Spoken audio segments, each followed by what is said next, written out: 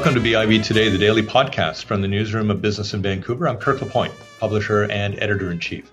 The extraordinary life of Michael O'Dane is complex, surprising, and inspiring. It possesses an epic narrative of twists and turns, of the expression of strength and even vulnerability in places, and a drive that would have deterred most anyone by his 85th year. He has at last unleashed a book that dwells much beneath our generally surface understanding of a builder overseeing the construction of 30,000 homes, a collector, an exhibitor, and supporter of fine art, and the extensive philanthropist. It peers into his poverty, into his grueling jobs, into his travels, into his mindset, and ultimately into his soul. The memoir, One Man in His Time, gets its official release on Friday. I'm pouring through it, and I'm delighted we can talk about it today. Good to see you, Michael. Well, thank you, Kirk. How does one decide in life that it is at last time to create a memoir?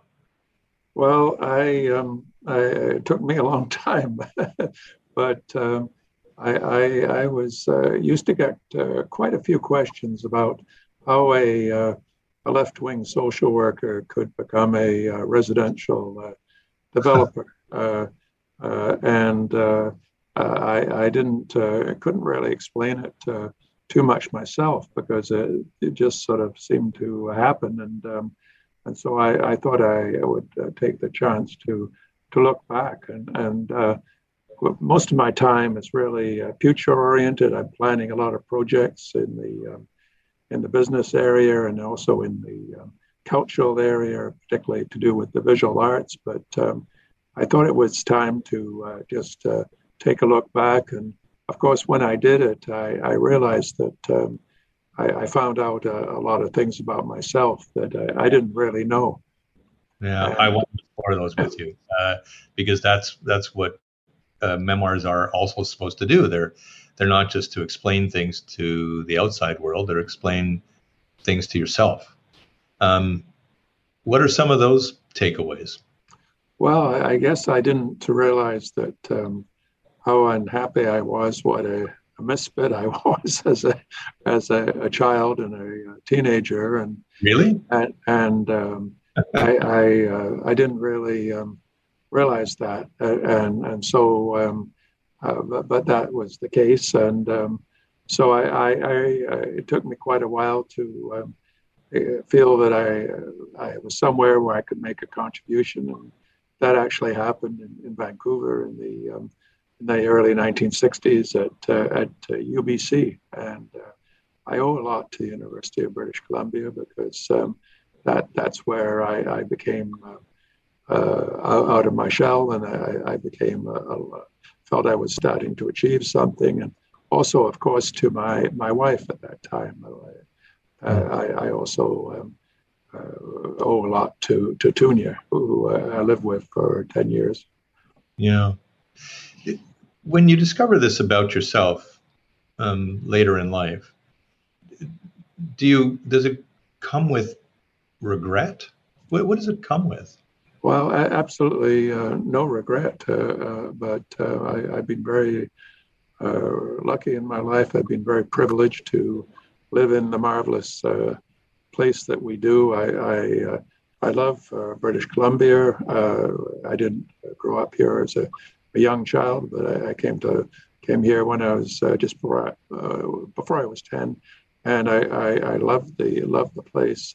I know the whole of the province from the top to the bottom and east to west, and I also actually have a great affinity for the city of Vancouver, because that's where I experienced a lot of happiness, and that's where, if there's any place I've been able to make a contribution, it's really been in Vancouver, probably, rather than Victoria, where I actually grew up in my teenage years. You know, we know you in the latter day Michael O'Dane, all of us, but you talk in this book about a childhood that very clearly your family had at one point this kind of significant advantage, significant wealth, And yet by the time you came along, there wasn't much left. No, And money was a big issue in our family because my parents, my father and my stepmother, were used to living in a much higher income scale than what they could afford in the 1940s and 50s, and so they were always deeply in debt, and that's what I remember. So, but I never felt materially deprived as a child, and but I was just aware that money was a big issue. yeah, but how did it inform you though about how you thought about uh, the dynamic of wealth and power and influence and all of that? I mean, you those are hard lessons early on when you can see your family in some debt. Well, you write for the business in Vancouver, so, but I can tell you, I did not have the slightest clue about business in the early first half of my life. Really, I had no aspirations in business. I didn't know how to make money. I didn't know how wealth was created. I didn't know very much about economics either, and so. But I guess I tended to identify with the people who were oppressed in one way or another, and I wanted to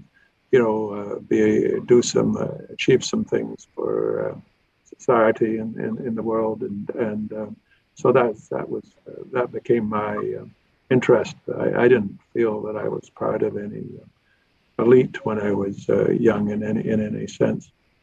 Yeah. The cliche, of course, is that the period of life when you are in the left of center is the idealism part, and the part of life when you reach the right side of the political spectrum is the realism part. Yeah. Um, how much of that early life, because it was a profound life, a very active life, where you were, very ardently left of center, very activist, how much of that have you been able to carry forward? Well, that's for other people to judge, really, and not for me. But I agree with you about. Well, Bertrand Russell though said that a true radical grows more radical as he ages. I'm not sure that that's happened to me, but certainly I business, as I mentioned earlier, was something I didn't understand and know any business people. Or my parents hardly knew any business people, and business was never talked about in our home. So that was very new to me.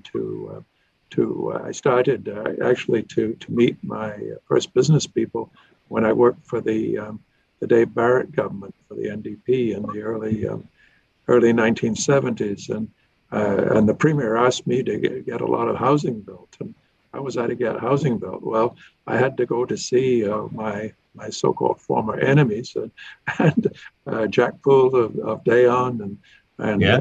Elva Narod, and I had to tell them how do we get a lot of housing built, and I found that they weren't such evil people as I perhaps originally thought, and was able to work together, and we did create quite a bit of housing, which at that time made a lot of sense. Was that the inflection point for you around business? I think so. I started to meet people in business, and I started to get interested in business in some respects. But it took me. I think Barrett was defeated in late '75. It took me another 5 years before I actually, started up Polygon and got into business. I tried my hand at different things. I got into agricultural investments in the United States. I taught at UBC on a part-time basis for a couple of years. I did research. I did a number of things in that period, but finally I had an invitation to partner with someone and get into business. But in getting into business, I did it, focusing really on building co-op housing and social housing. That was my first focus. It took me a number of years before I ever built any market housing.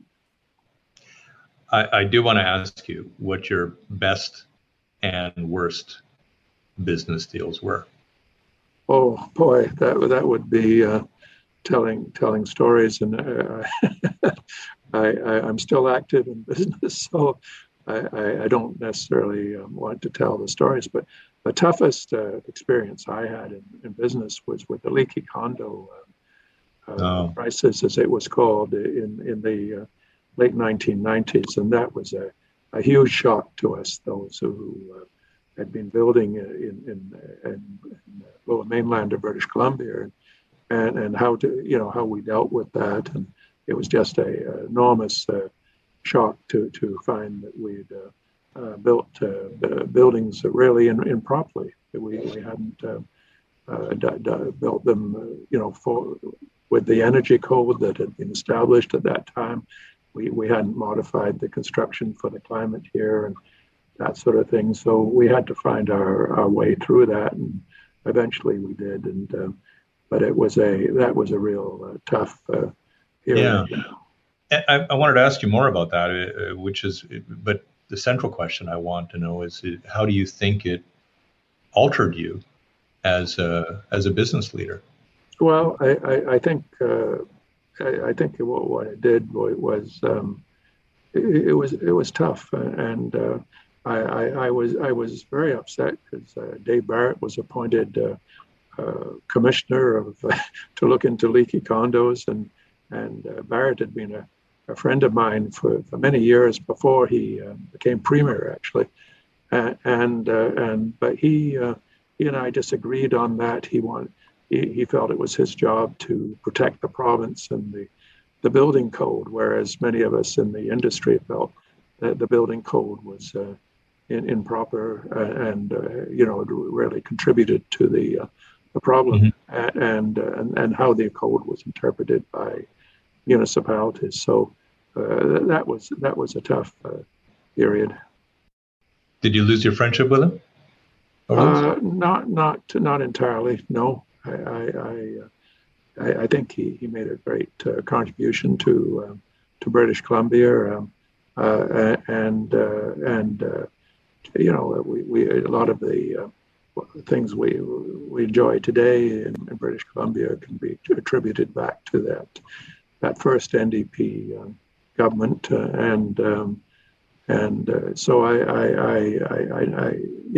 respect him as his short reign. I think he was one of our real change makers in the province, just like W.A.C. Bennett was. Yeah. Did you have I'm also fascinated, of course, with the other great facet of their publicness around your collection, your support for fine art. I mean, it's quite a gift that you have, and it's quite a gift you provide. What informed that? Was that something out of childhood? Was it something you adopted in life?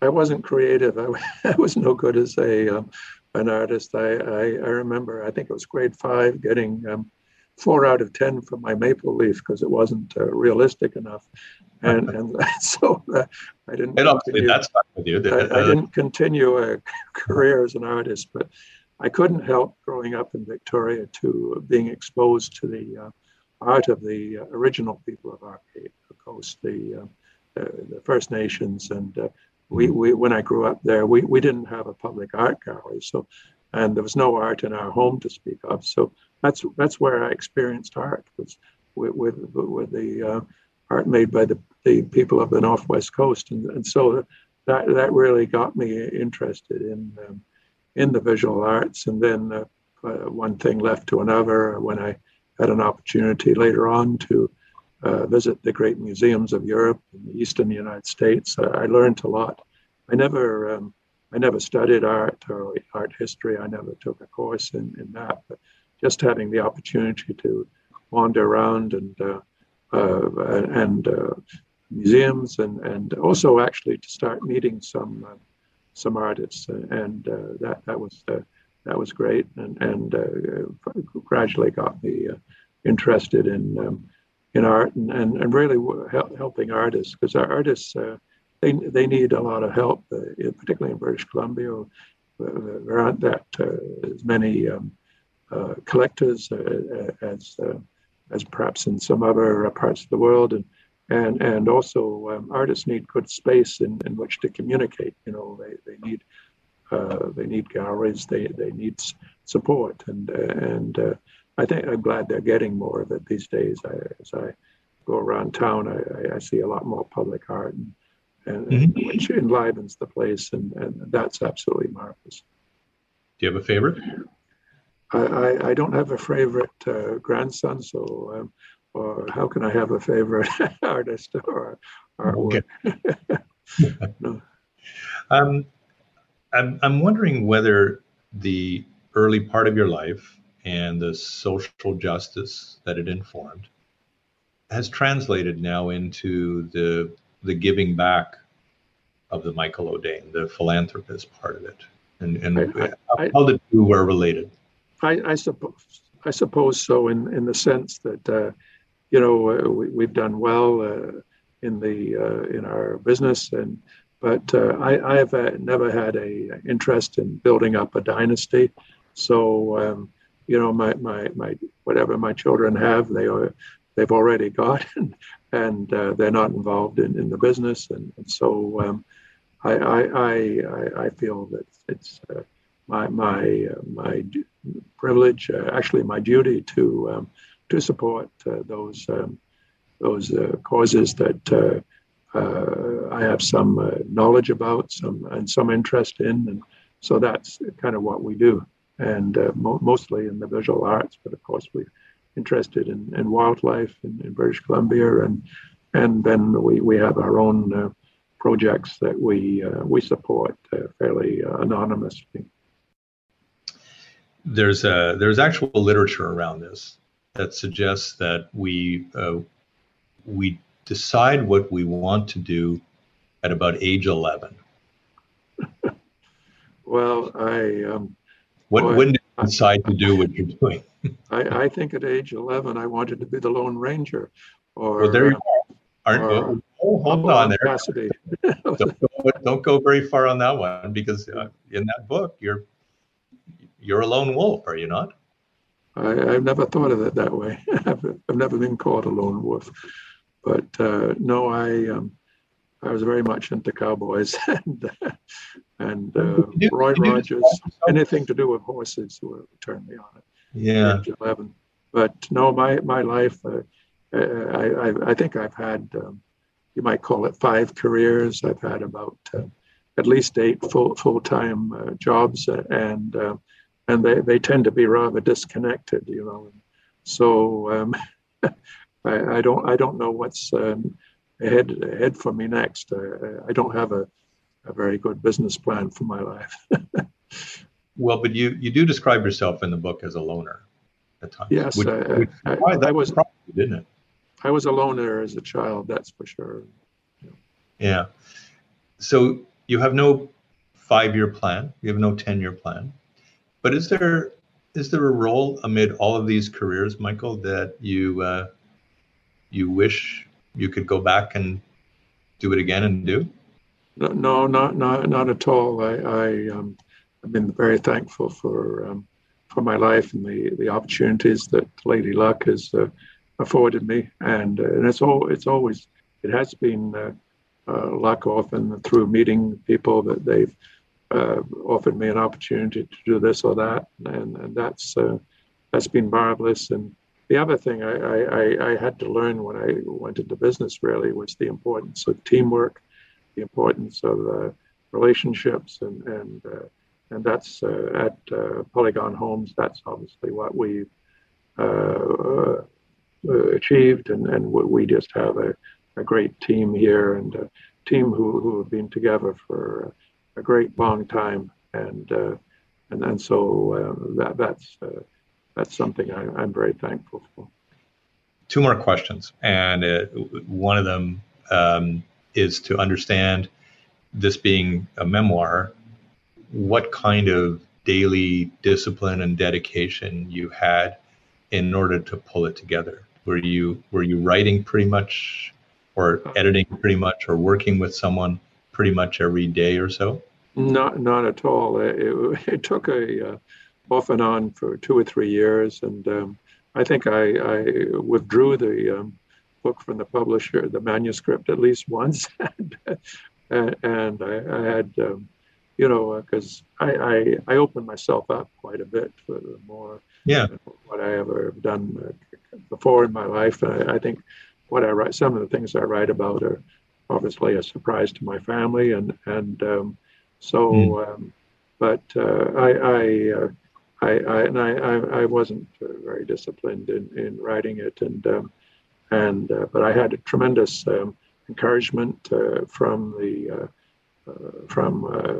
our publisher, and I hope it came together. I'm working on something else now to do with art, which I feel a little bit more confident about than writing about my own tales.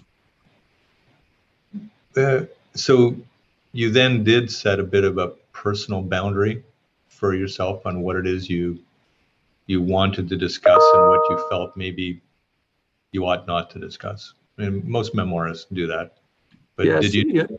You know, one thing about memoirs, you have to recognize they're one-sided, and I didn't have the book vetted by people that I wrote about. I didn't show the manuscript to my family, so it's obviously one-sided.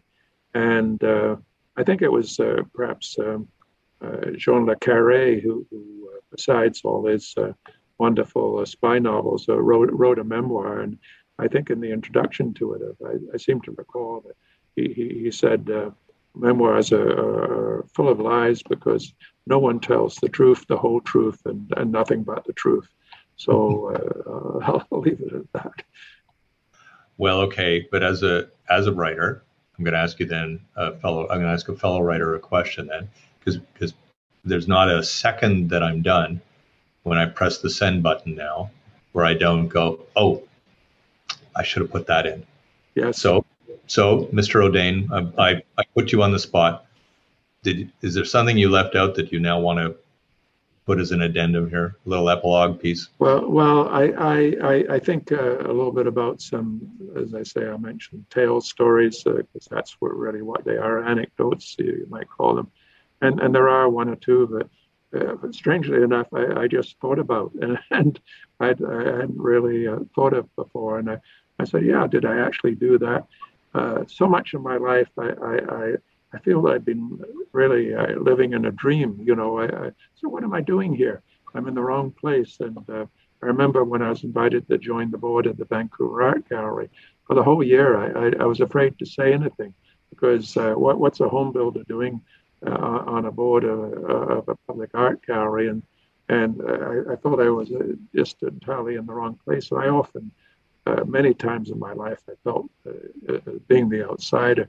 But I guess that's well, it's fine, and I've been kind of used to that. And I'm very charmed that you call me a writer, because I'm not really a writer. I'm just a home builder who's penned a few stories about his early days, mostly his early days. Well, I mean, 300 pages of early story days. Well, I mean, it's interesting. The most surprising thing I've gotten from this interview is that you somehow harbor this, I don't know, this imposter syndrome or something like that. In what sense? Well, that you're surprised that you're where you are. You're surprised Yes. that somebody asked you to do this. astounded that you get asked to build houses. You're astounded that you get on an art, or like there. I mean, you've had this string of things that have happened that have been great in your life. Are you able to accept that maybe this is a feeling that doesn't belong with you? Well, it's strange. Even as a home builder, I sometimes say, "What am I doing?"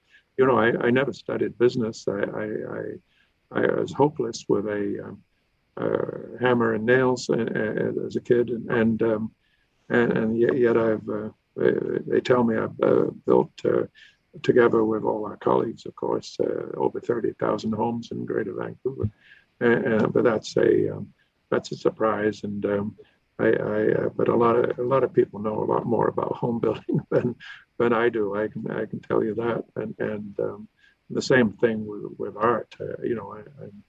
I feel I'm often just a dilettante, just messing around a little bit with art. But anyway, it's something that I enjoyed, and it's made my life a lot fuller. And I've been very fortunate, and I hope that more and more people come to appreciate the marvelous artists we have living and working in British Columbia, because we really have some of the most important artists, contemporary artists today, and we have this incredible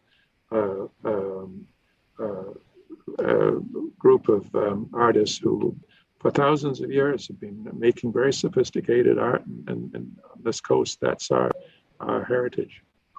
Yeah. I could ask you about reconciliation and our indigenous, to the indigenous population of British Columbia, and how that's intersected with what it is that you've supported and all of that. Then let me pop one question in there. What are your aspirations for that reconciliation in our country? Well, like a lot of people, I'm somewhat. I have a lot of questions. My family's lived here for. I'm fifth generation.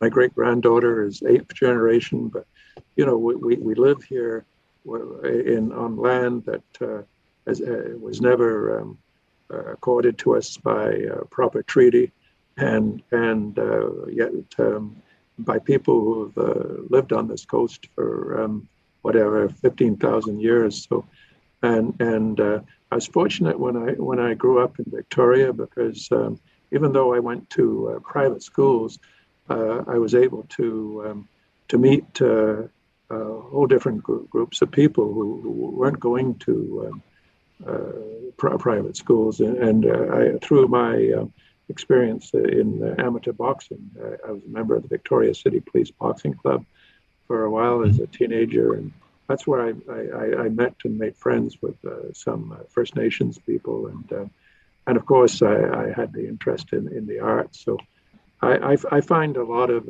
affinity myself. I'm drawn actually towards particularly the art of the original people of the coast, and I think we have a lot to learn from them. That's really what I think. There's a lot of they can teach us a lot about their view of the world, their relationship, particularly with the creatures that inhabit the land and the sea and the sky that we live in today. And I have a lot of affinity to that, and I also believe that gradually there will be a reconciliation. It's a matter of respect, and certainly I see more and more in our province respect for the people of the coast, and recognition that. How poorly that often they've been treated by us settlers. Yeah. So you're optimistic it'll get done? I definitely am. Yes. Yeah. I have great friends who those communities, and as I say, we need to learn so much from each other. Yeah, I could ask you 100 more questions, but I know we want to be finite on our time. But it's a real privilege to talk to you. Long after we're done, by the way, I'm going to be still shaking my head that you don't understand how you managed to do so well. But whatever, that's for me to worry about. So, Michael Ledane, thank you so much for your time today. Good luck with the book. It's I'm sure your finances are going to be made or broken on the basis of how well it sells. So there you go. Thank you, Kirk. Very much. Good seeing you. Michael Ledane, and I'm Kirk LaPointe, publisher and editor-in-chief of Business in Vancouver. Thanks a lot for watching.